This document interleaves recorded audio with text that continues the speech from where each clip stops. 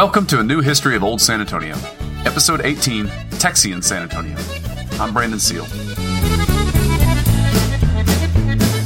Oh, my city, San Antonio. Tonight I'm looking at your lovely light. When the Alamo fell on March 6, 1836, San Antonians didn't give up the fight. After successfully leading the immortal 32 from Gonzales into the Alamo just a few days earlier, John El Colorado Smith returned with a second relief effort on March 7th.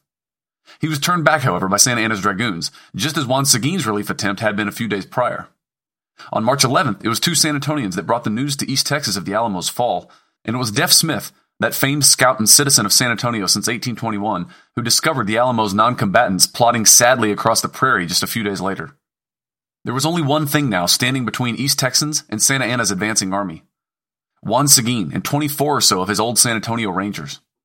The Texas Provisional Government ordered Seguin to slow down Santa Anna's centralist army and to leave no one and no thing behind, while the rest of the population fled east in the so-called runaway scrape. For more than a month, and across a field of action that spanned more than 200 miles, Seguin outmaneuvered some of the best-trained cavalry in the world and despoiled the countryside, leaving no forage, shelter, bridge, or ferry behind. His tactics effectively neutralized Santa Anna's famed dragoons for the rest of the campaign, leaving them without nourishment, without mobility, and without the ability to protect Santa Anna's lines of communication. This made it possible in early April of 1836 for Deaf Smith to capture one of Santa Anna's unprotected messengers, who carried with him a detailed accounting of the Centralist Army's strength and disposition of forces. Seguin and his Rangers soon confirmed that Santa Anna's 1,400-man main force, with Santa Anna in command, had split off from the rest of the army and was now without artillery or cavalry support. Acting on this intelligence, Deaf Smith rode around Santa Anna's entire army, which had just made camp on San Jacinto Creek where it entered the future Houston Ship Channel, and destroyed the bridge that was their only escape. On April 21, 1836, 930 Texians, the name by which we refer to Republic of Texas-era Texans, surprised Santa Anna's exhausted Centralist force, which by now had covered just shy of 1,000 miles in about 3 months. The Centralists were caught entirely unprepared, and most broke into panicked flight. Only Santa Anna's right wing, where several of his elite units were camped, put up an organized resistance. They were met, however, by the Texian left and by Juan Seguin and his San Antonio Rangers. These were some of the most experienced soldiers in the entire Texian army at this point, heirs to 100 years of frontier warfare and participants in almost every major engagement of the Texas Revolution over the past year. And they didn't fail now. They absorbed the Centralist volley fired at them within pistol range and then charged, shouting, "Remember the Alamo," and offering the Centralist soldiers the same mercy that the Centralists had offered the Alamo's defenders. Overall, the Centralists fared far better that day than the Texians would have had the tables been turned. The bloodletting was terrible, to be sure, but some 400 Centralists survived the battle, including Santa Anna himself. Texas Vice President Lorenzo de Zavala's son was on hand to translate for his father's old foe when he sat down with Sam Houston to negotiate. And though Vice President Lorenzo de Zavala would die just a few months later from pneumonia, he would live just long enough to see the tyrant humbled and the new Republic of Texas made free. Santa Anna recognized Texas's independence in exchange for his own life, yet it remained to be seen if the several thousand Centralists still under arms in Texas would respect his agreement. It fell, once again, to Juan Seguin to see things through. Seguin was commissioned a lieutenant colonel and given command of a battalion, built around his core 24 or so old San Antonians. Seguin's tiny force pushed cautiously westward, and at the same time, he sent word ahead into San Antonio, back to Coahuila, and down into central Mexico of Santa Anna's defeat. The commotion caused by the news was enough to stir rumblings of revolt from Santa Anna's opponents and intimations of mutiny within the Centralist forces still remaining in Texas. Ultimately, it was this propaganda campaign that liberated the vast majority of Texas, more so than any feats of arms from his ranging battalion, which arrived to San Antonio on June 4, 1836. With their army collapsing all around them and the local population growing restless, Centralist commanders yielded to Seguin's entreaties to leave the town without violence. Coincidentally, it would be Lieutenant Castañeda, the same officer who had been sent to take the cannon in Gonzales, Texas 8 months before, who would lead the last 18 Centralist soldiers out of town. Seguin and his battalion would escort and harass the Centralists all the way to the Rio Grande, just 14 months after they had crossed that same river in opposition to Centralist usurpations in Coahuila and set off the chain of events that would lead to Texas independence. San Antonians celebrated their newfound independence, even as they feared that the fight with their cousins to the south was not over. And their celebration was tempered by the sad state of everything around them. The town was in ruins. Everything of value had been carried off by one of the other armies that had passed through over the last 8 months. Much of the town had been deliberately destroyed by the occupying Centralists to prevent it from being used again as a defensive position, including the entire Alamo compound, save the chapel and the long barracks. Slowly and resolutely, San Antonians began to put their lives back together. In September, the proud old city council convened once again, conducting its meetings now in both Spanish and English, and elected the great Alamo messenger John El Colorado Smith as mayor. On December 22nd, Bexar County was organized, constituting all of West Texas, eastern New Mexico, the Panhandle, and parts of Colorado and Wyoming. And in January of 1837, San Antonio was officially chartered under the Republic of Texas and renamed San Antonio. That's right, recall that the technical name of the central city of San Antonio's many communities had been San Fernando de Béjar, referred to by most as simply Bexar. The January 1837 census revealed 278 property owners in San Antonio, out of a population of a little under 2,000, many of them old San Antonio families, but almost a quarter now with Anglo surnames. The same men from the same families continued to play prominent roles. Juan Zambrano would become head of the Bexar County Land Commission. Juan Seguin, Antonio Menchaca, and Samuel Maverick would serve as mayors in the first years of the Texian Republic. The old Federalist Jose Antonio Navarro would become the first congressman from San Antonio, and his uncle and fellow signer of the Texas Declaration of Independence, Jose Francisco Ruiz, would become the first senator. A few French, Greek, and Russian names soon appeared on the tax rolls, as well as a large influx of Irish ones, drawn to the city's strong Catholic culture and lack of an established elite harboring any old prejudices against the Sons of Ire. John Tuig, the old merchant who had been in San Antonio since 1830, remained, and newcomers like Edward Dwyer and Brian Callahan soon made an impact as well, each of whom married into the old Ramon family, and each of whom became mayor. The Irish in particular favored the area just north of Alamo Plaza, an area that would come to be known as Irish Flats, and where many of the city's first multi-story buildings would be constructed. Under the new republic, San Antonio's economic prospects immediately improved, which in truth didn't take much, given that it had always been a comparatively poor town. What helped San Antonians most was when the new Texian government acted on one of San Antonians' oft-repeated petitions to make available the seemingly limitless supply of land all around them. Indeed, every head of household living in Texas prior to the declaration of Texas's independence on March 2, 1836, was now entitled to a league and a labor, or 4,600 acres of land. This created new opportunity for anyone well capitalized enough to survey and patent a claim, and even those who couldn't develop these so-called headright grants themselves were able to sell them off for a nice little windfall. In the first 2 years of the Republic of Texas, 2.3 million acres were patented in Bexar County alone by some 620 deeds, more land than had been released from the public domain in Texas in the entire period of Mexican or Spanish rule. San Antonio also remained a center of international trade, only now San Antonians had unfettered and untaxed access to the burgeoning markets of North America. Business boomed, and whereas San Antonio had always been plagued by underemployment, under the Texian flag, San Antonians found more opportunities than ever for work on the new lands, in the new shops, or along these new trade routes as freighters. Yet for all that things stayed the same, or even improved in some respects, there were troubling signs as well. Many middle-class Tejanos felt pinched. Unable to speak the language of their new trading partners, and unfamiliar with the new legal system being set up around them, some left, settling on the south side of the Rio Grande, or even in Laredo, which was only nominally under Texian control. And some new Texians initiated efforts in the legislature to dispossess old Tejanos of their lands by nullifying Spanish and Mexican land grants.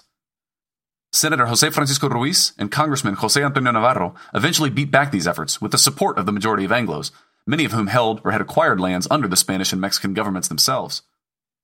And this wasn't the last of the legal challenges that the fragile new multi-ethnic republic faced. In 1838, the legislature debated whether being white should be a requirement to vote in the new republic.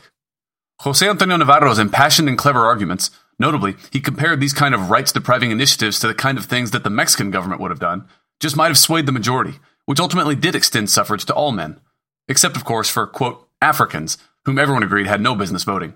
It would take another war to resolve that issue. Nevertheless, these and other efforts were examples of San Antonians' lasting contributions to justice in Texas. And they waged these fights through a translator and within a legislative system that they were learning on the fly.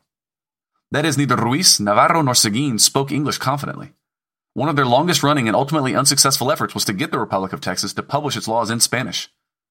San Antonio's legislators, Tejano and Anglo, never let up, and they never ceased to remind other Texians of San Antonians' contributions to this new republic.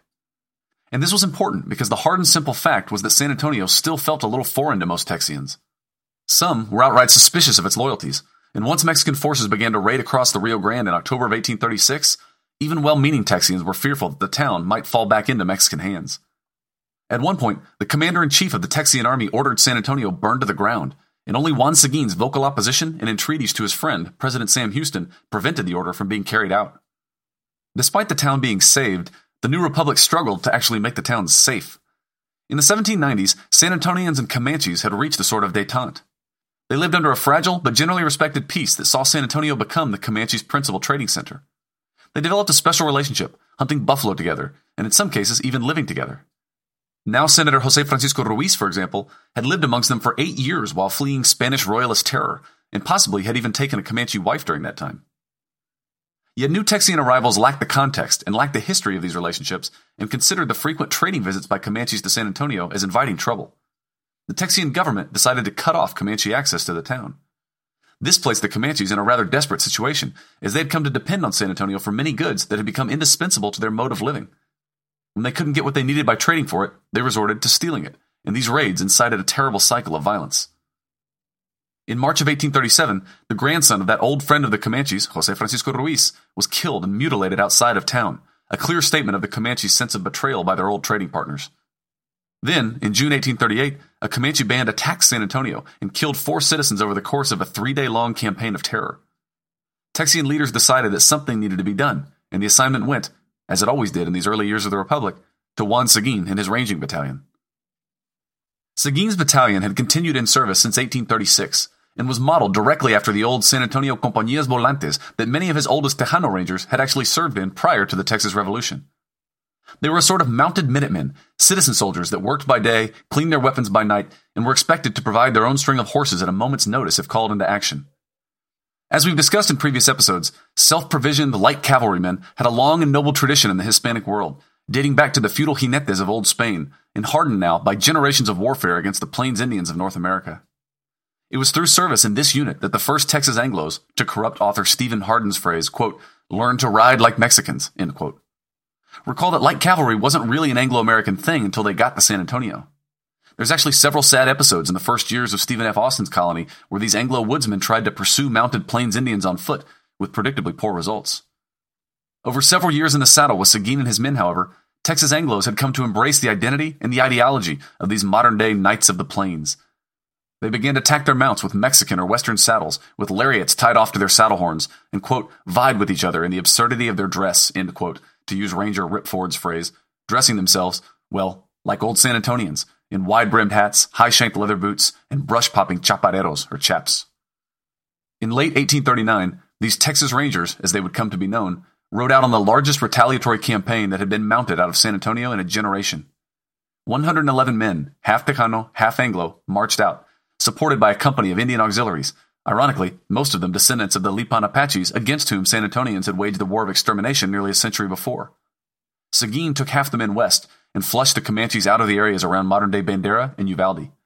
The rest of the men went north, including one squadron commanded by a wiry young Tennessean named Jack Hayes.